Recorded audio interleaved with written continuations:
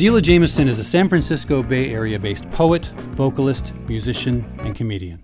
She is also an MC who has learned from and graced the stage with some of the finest people in entertainment today. She has competed on and or coached 12 national slam teams and has performed poetry and music across 3 continents. Until she retired in 2014, she hosted and co-produced the Oakland Poetry Slam and Open Mic, an ongoing monthly poetry slam in Oakland, California, as well as performing at venues around the San Francisco Bay Area and the country. She has collaborated on music recording projects with the Rondo Brothers and is embarking upon a career as a stand-up comedian. Her first collection of poetry, Evolutionary Heart, was released by Nomadic Press in the fall of 2016. Nazelah is well known and beloved for her work with Spearhead and the French music group Les Nubians, and her love of hip-hop translates onto the stage. You can find out more about her from her website, nazelah.com, on Facebook under her name Nazelah. You can also find her videos on YouTube, and you can find her on Instagram at supernaz_your_superfriend. Welcome, Nazelah. Thank you. So you're in this call, and you're coming from the Bay Area, and I have to share. You live in one of my favorite spots on the planet, which is Oakland, California, or at least you've been in one of my favorite spots on the planet. And I absolutely love your poem, Ode to Oakland. Oh, thank you. Yeah, that was like, I mean, I guess any Oakland person can give their view of what it's like to be in Oakland and be a part of Oakland, but that was certainly like, it made everybody, I think, that heard that or reads that will make them feel like they're seeing and smelling and touching Oakland. Mm-hmm. So the reason why it's one of my favorite places I'll share is because I did live in the Bay Area for 2 years. Mm-hmm. And a friend of mine was friends with Jamie DeWolf, who does Tourette's Without Regrets. You have performed in that monthly variety show, which is really what it is. It's a variety show. And I knew the first moment I stepped foot in that space that I was going to love this show, and went back numerous times. Rap battle, like improvisational rap battles, the song, what do you call it? The where you play a song in the beginning and there's 11 people in 10 chairs. That's how the show started that night. Chairs, yeah. Whoever won got a free beer. I mean, it was so many different things. There was burlesque, and that was before I even started producing burlesque. It was so amazing. And the reason I love Oakland so much is because unlike here in New York, or even in San Francisco proper, the peninsula, as great as they are, there's a self-segregation that happens. And I think it's because, a bunch of Italians moved to New York and their family did, and now they're all in this block. And now here's all the people from Afghanistan are on this block. And it's not necessarily like, this is our space, stay away. It's just kind of how it happened, perhaps. But Oakland, it seems like it's an intentional thing to ensure that all the cultures are mixing together. And then on the weekends when there are block parties, all the foods are there, all the music is there, all the different types of dance is there. How do you not fall in love with that? Right. I've heard other people talk about coming to Oakland and just finding the diversity in Oakland. It's just a very comfortable space. Like, that's part of the poem is how Oakland made me feel, because I live in Berkeley now, but I've been out in California like 26 years, and most of that time I lived in Oakland.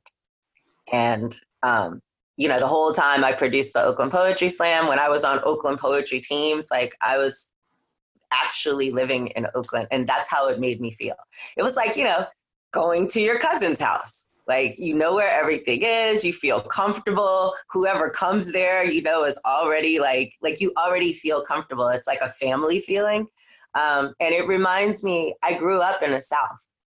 And when I first got to Oakland, that's what it reminded me of. It had a Southern, like, sort of, hey, how you doing kind of feel, where people aren't necessarily trying to, sort of keep a wall around them.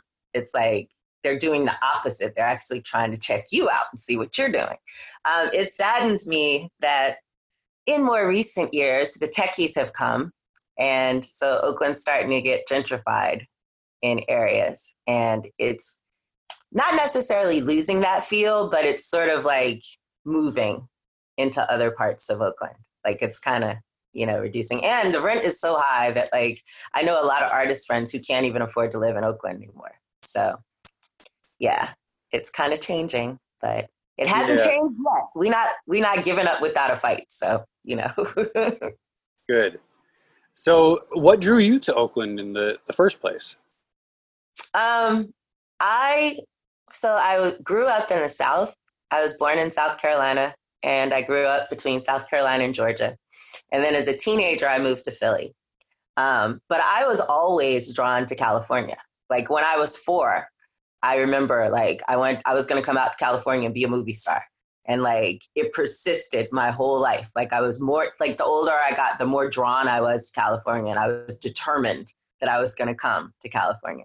How I got here though, and it's interesting, you manifest where it is you're really supposed to be and what you're really supposed to do. So I've done a lot of things. Before I came out here, I decided I wanted to be a musician when I was like 19. So I started playing music. I play keyboards and sing. And so I hooked up with some friends from high school a friend who already had a band. I met his friends. We all became friends. And then I started playing music. And I played in 2 or 3 bands for like a few years. And then Michael Franti came to Philadelphia to record the first Spearhead album, the Home album. And me and my best friend had been going down to Rough House Records and like just recording, you know what I mean? Like studio singer. You go down, you're studio singer, it's a job, but it's awesome.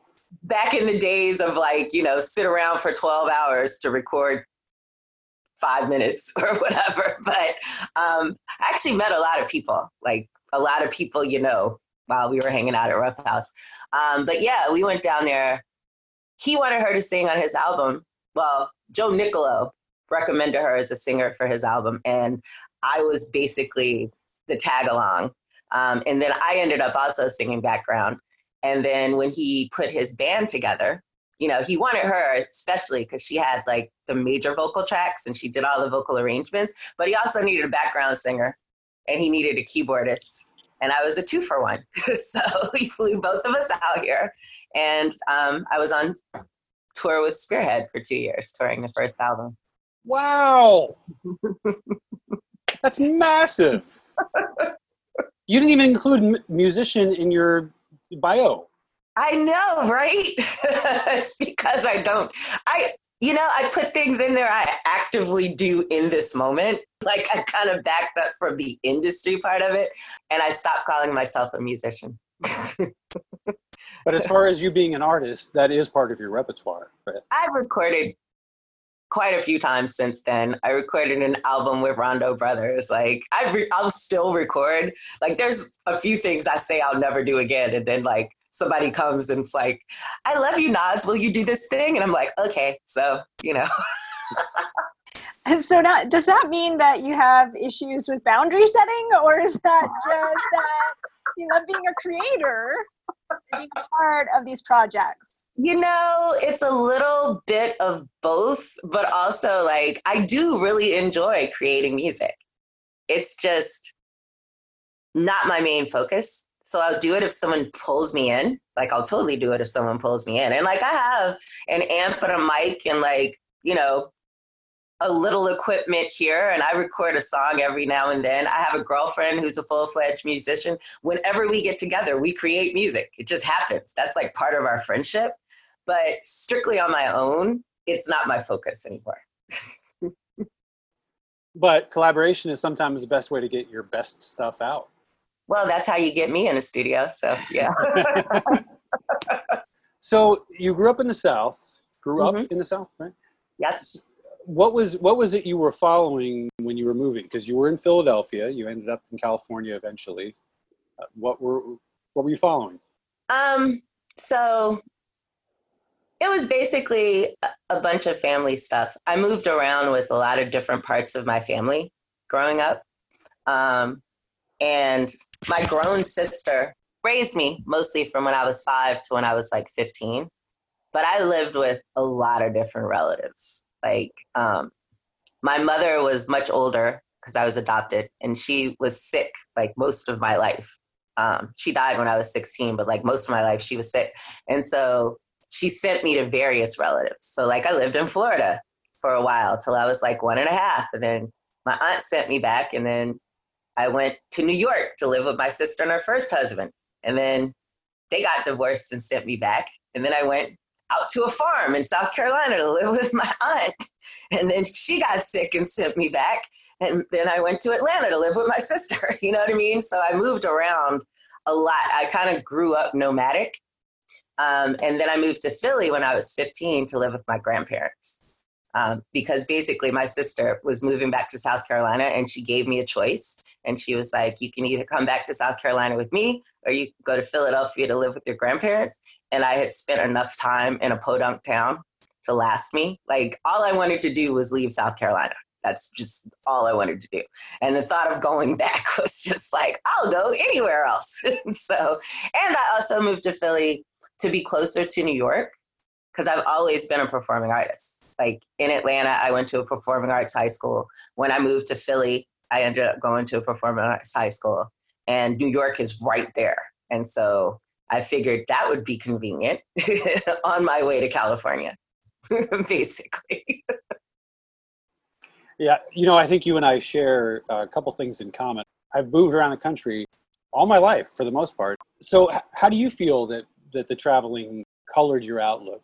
Well, first of all, I think it prepared me for touring.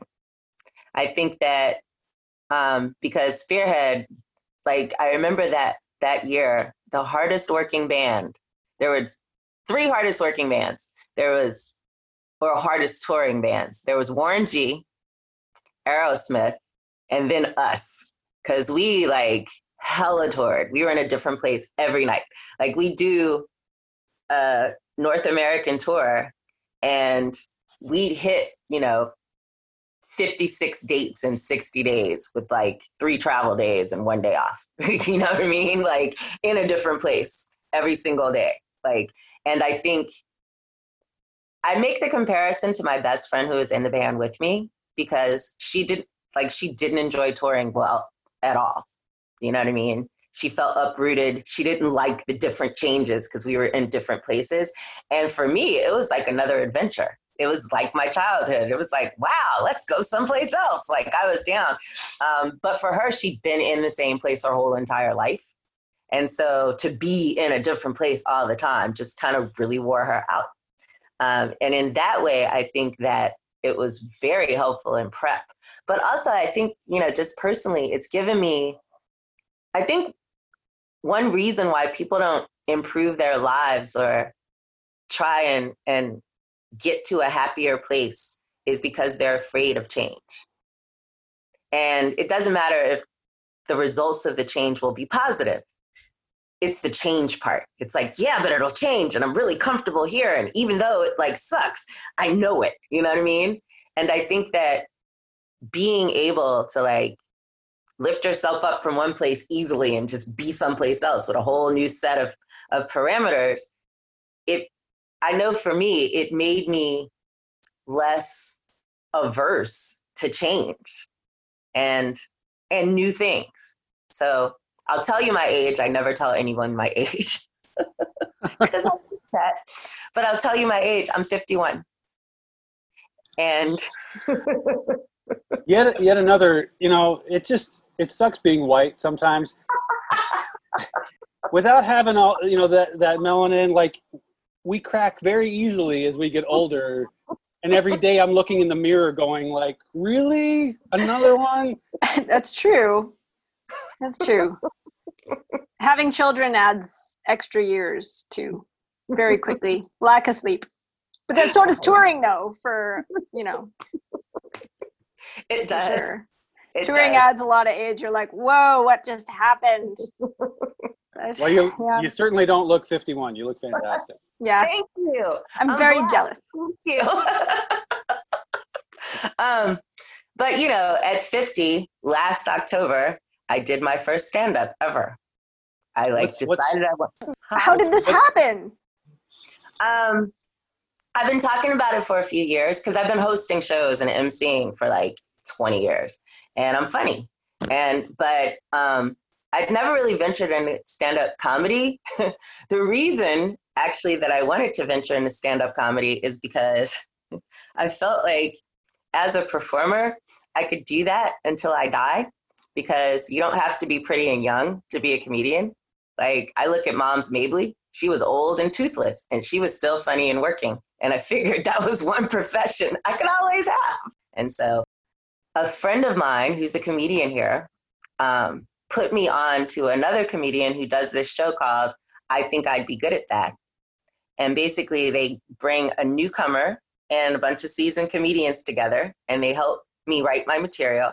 And then I headlined. And so that was my first experience doing stand-up. But all that to say, like, I started this new thing at 50. You know what I mean? Last night, I had my first voiceover class, because now that's a new thing I'm starting. And I feel like all that nomadicness really sort of, like, I'm not afraid of doing new things, and I'm not afraid of change.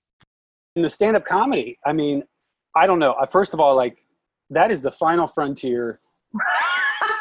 I do not see myself ever going that route, because when I was producing burlesque shows, I was producer, director, blah, blah, blah. One of the things I was the MC. Right. Just that little bit of time in between little routines was nerve-wracking enough. And the thought of doing what my professional comedian friends do, which is they constantly have pieces of paper in their back pocket where they're writing these new comedy ideas out. And they all tell you, you have to fail and fall on your face for about 3 years before you can really figure it out. No way. I'm done. I'm not even starting. Like, well, like you know, I have MC'd for years, and comedy was daunting. Like, I love MCing. I swear to God, I feel like I'm not doing shit. I'm just standing there, like, basically saying things off the top of my head. And, you know, a lot of times it's funny, but every now and then, like, the joke hits the floor. But the cool, comforting thing about MCing is that it's not about me. I'm just there to facilitate. So if you don't think it's funny, that's fine. Coming up to the stage next is Isaac. So enjoy him. You know what I mean? But the thing with stand-up, it's like, you don't think this is funny? Well, awesome. No one's coming to save me. So I guess I better keep going. Right? What were you in the middle of? And where did that put you in the quarantine? Where do you see yourself once we get back to some sense of human normalcy? Basically, I had all these gigs booked, and plans and financial plans for the money that would ensue. And also, like I said, I was just starting to get, like, I'd done a couple of comedy open mics and was gaining my confidence and had plans to, like, perform at this other open mic the following week and really just go into it. And I was like, I've started, yay, I'm going on an adventure. And then the adventure, like, totally got cut short, which kind of left me at home like, what do I do? Because all the gigs are canceled. In a way, it was good because it forced me to really, like, get back into my writing.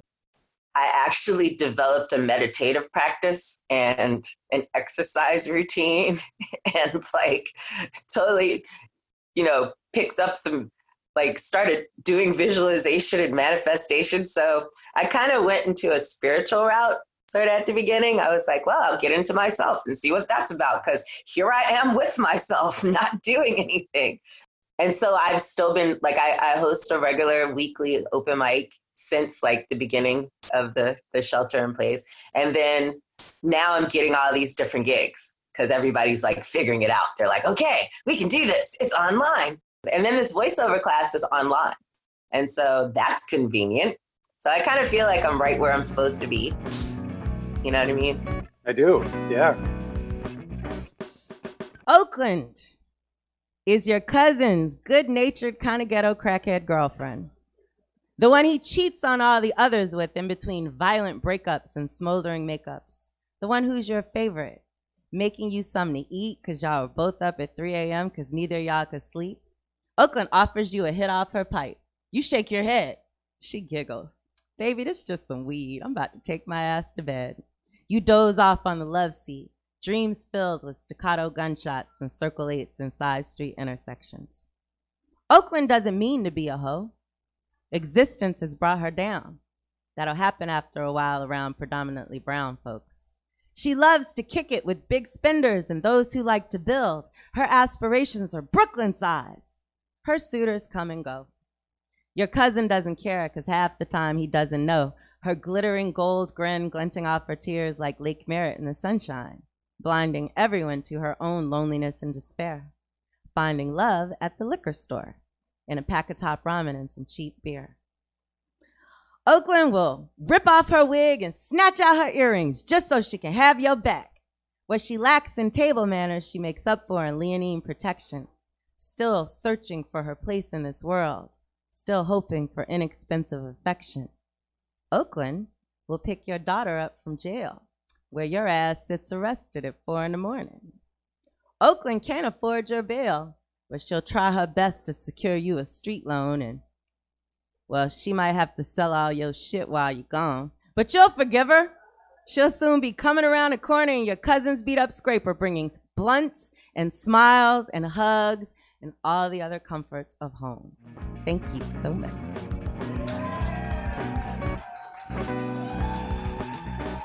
Have there been trying times for you, or have you been able to easily slip into this positive? No, and I still have my days. I've had to limit the amount of news, media, information that I take in, especially like this year. What's up with 2020? Like, it's some crazy ex-boyfriend that keeps stalking you, even though you have a restraining order. Like, I don't know what's up with this year. It has been quite the year. And it's always, you know, I do take like breaks from it where I don't watch any news. But then I come back and it's like a series of events happened while you were gone. And I'm like, what the hell? Like, it makes me want to go hide somewhere, but then I can't because I need to know what's going on. So balancing that has actually been the biggest challenge. I feel like I live in bizarro world because everything is uncertain. And then we have that president that just does stuff and nobody does anything. And so then he does more stuff. And you're like I've been incredulous at the things he just keeps going and keeps getting away with. And I'm like, what the hell? No one's stopping you? And I can't. I'm just a regular little old citizen. So yeah, I have to sort of monitor my intake of all of that because that'll do it. That'll snatch the days. You talked about 2020 being this bad ex-boyfriend that's re-entering your life, but this really has the potential, I feel, to be like a springboard towards this paradigm shift, which has been happening, of people awakening. But my outlook is colored a lot by the fact that I am a spiritual person and a former political activist. Mm-hmm. Do you think that we truly have the potential to have an awakening as a species right now, or do you think that things could pretty easily slip right back into the old-fashioned version of normal? What do you think?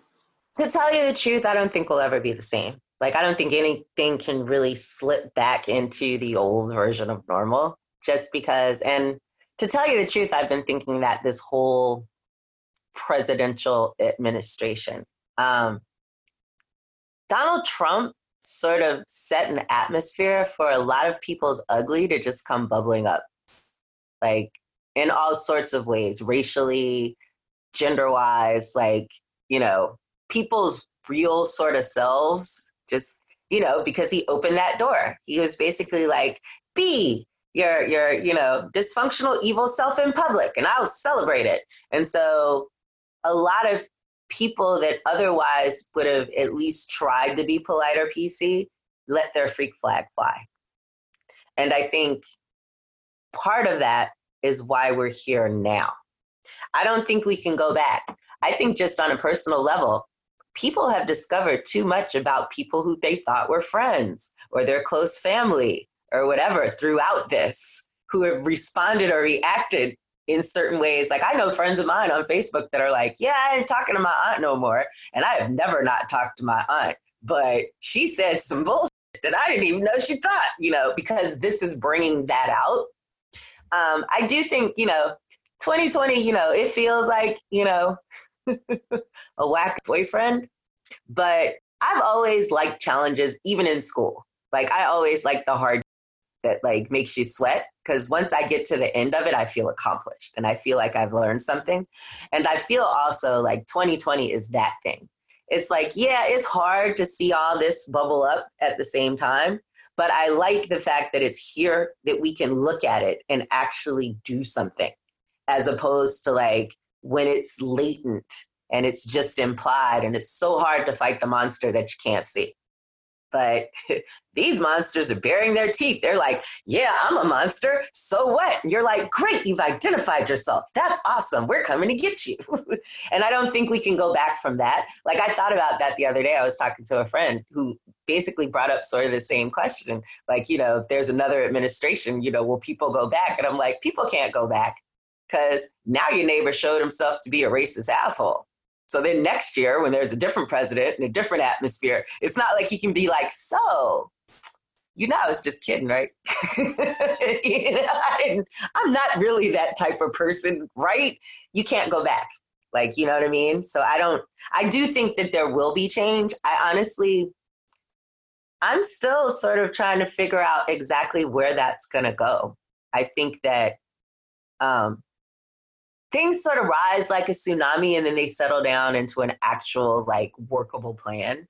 Like, I kind of feel like that's what's happened, and kind of to an extent is still happening with me too. It's just like, everybody's a rapist. Okay, let's figure out, the parameters of what that is. And you know what I mean? And I feel like with racism in general, that's how it's going to be. Like right now, it's like, every racist must be rooted out. And at some point, hopefully we'll calm down and be like, okay, let's be constructive and actually like logical and figure this out. So yeah, all that to say, nah, we're not going back. Those of us of a conscience are going through this, just a mixed bag of so many different feelings and emotions and potential changes that could take effect. But it is new, and anything new, anything fresh is not always accurate. Like you're saying with labels, and then eventually it subsides. Christopher Columbus, you could say, hey, pioneer, murderous genocidal pioneer. Right. So Nazelah, I really do love your speaking, and I do love your energy. You talked about how there's a prospective change, there's a possibility of change with the protests and that. Like, there's already been like a bit of change. We've talked about how Minneapolis is defunding their police, and they're talking about how New York is changing their reform. Like, a lot of change has come from the protesting and that. And I feel like a lot of people sort of are waiting for like a bigger change, or rather are waiting for something that will make the definitive action. You talked about the civil rights movements and that. You talked about how there are moments in history where people allow things to pass them by. And I feel like that's a very good parallel to today, because there is an illusion of what it means to be an American and what it means to be someone who contributes to an altruistic cause. You're right, like Trump honestly has emboldened these people to say, you know what, I can say a bit more, push the envelope inch a mile, and see where that takes me. One last question I have, as a Black artist, how would you say that your experience as a Black American artist, how has that been different for you? Have you noticed that being different than your non-Black artist counterparts? That is an interesting question. So I kind of have a perspective from both coasts, because I started out on the East Coast and then I came here. And to tell you the truth, it's very different in the two places. On the East Coast, when I was a musician, I was in two different bands where me and two of my friends were the only Black people in like a 10-piece band. And even though the band members were friendly to us, like, they were cool with us. We were in the band, like we were friends. They didn't consider us when booking gigs. And so we ended up booking gigs like out in white areas that were really racist, where people treated us like, without knowing who we were, like they said to our bass player, Mike, who's Black, they thought he was there to fix the air conditioner. You know what I mean? Like, and I remember a couple of times like going to places and they thought that I was there to like, you know, I come in to like play a gig and they tell me they're not hiring. And I'm like, I don't want to be. I mean, why wouldn't you? You know what I mean? Like, and so a lot of my experiences there, because it's not as sort of integrated as California is, even though California is kind of like in the middle. They call it Calabama. But in the metro areas of California, it is pretty like, you know, there's fewer of us, but there's more sort of voluntary diversity, I guess I would call it. Oh, here's an interesting thing because, and I think part of it is also my appearance. I'm not a light-skinned, biracial-looking Black woman. I'm a black, you know, looking Black woman. And so there's almost a fetishness to it. Like there's things I know that I've gotten because I showed up and I was Black and they were like, you're really Black. We could use a really Black person in this show. So it's you, you know what I mean? So that's what I've experienced a lot of out here is that I've been, you know, the Black addiction. I've been the Black addition to the show, or I'm a twofer. I'm the Black female addition to the show. I've definitely had that happen, or I've had people want me to MC a show or be a major part of a show so that they can look diverse within that organization or themselves. So that's an interesting sort of dynamic to come against. There's a friend of mine here in New York that she is an actress, comedian, producer. She does a lot. She's a part of a couple. She and John Frieda are a mixed couple that have been in New York for a long time. So having them on the show, I got to get her perspective on some things, and she was talking about the same thing with, you know, this is my Black female friend that speaks 4 languages. Did you know that? She speaks 4 languages. And right. So it's, I mean, that's kind of like I don't know. My thoughts are that it's the uncomfortable but positive side of cultural integration, right? Would you agree or no? It can be if it's genuinely them wanting to like actually genuinely integrate and actually genuinely be diverse, as opposed to we want to look like we do. You know what I mean? Well, then you can see that right now with you know, NASCAR and everybody are saying, see, we're on the same page. Yeah. Yeah. No, a lot of corporations are doing that now. And that's what I mean by like when the cameras look away.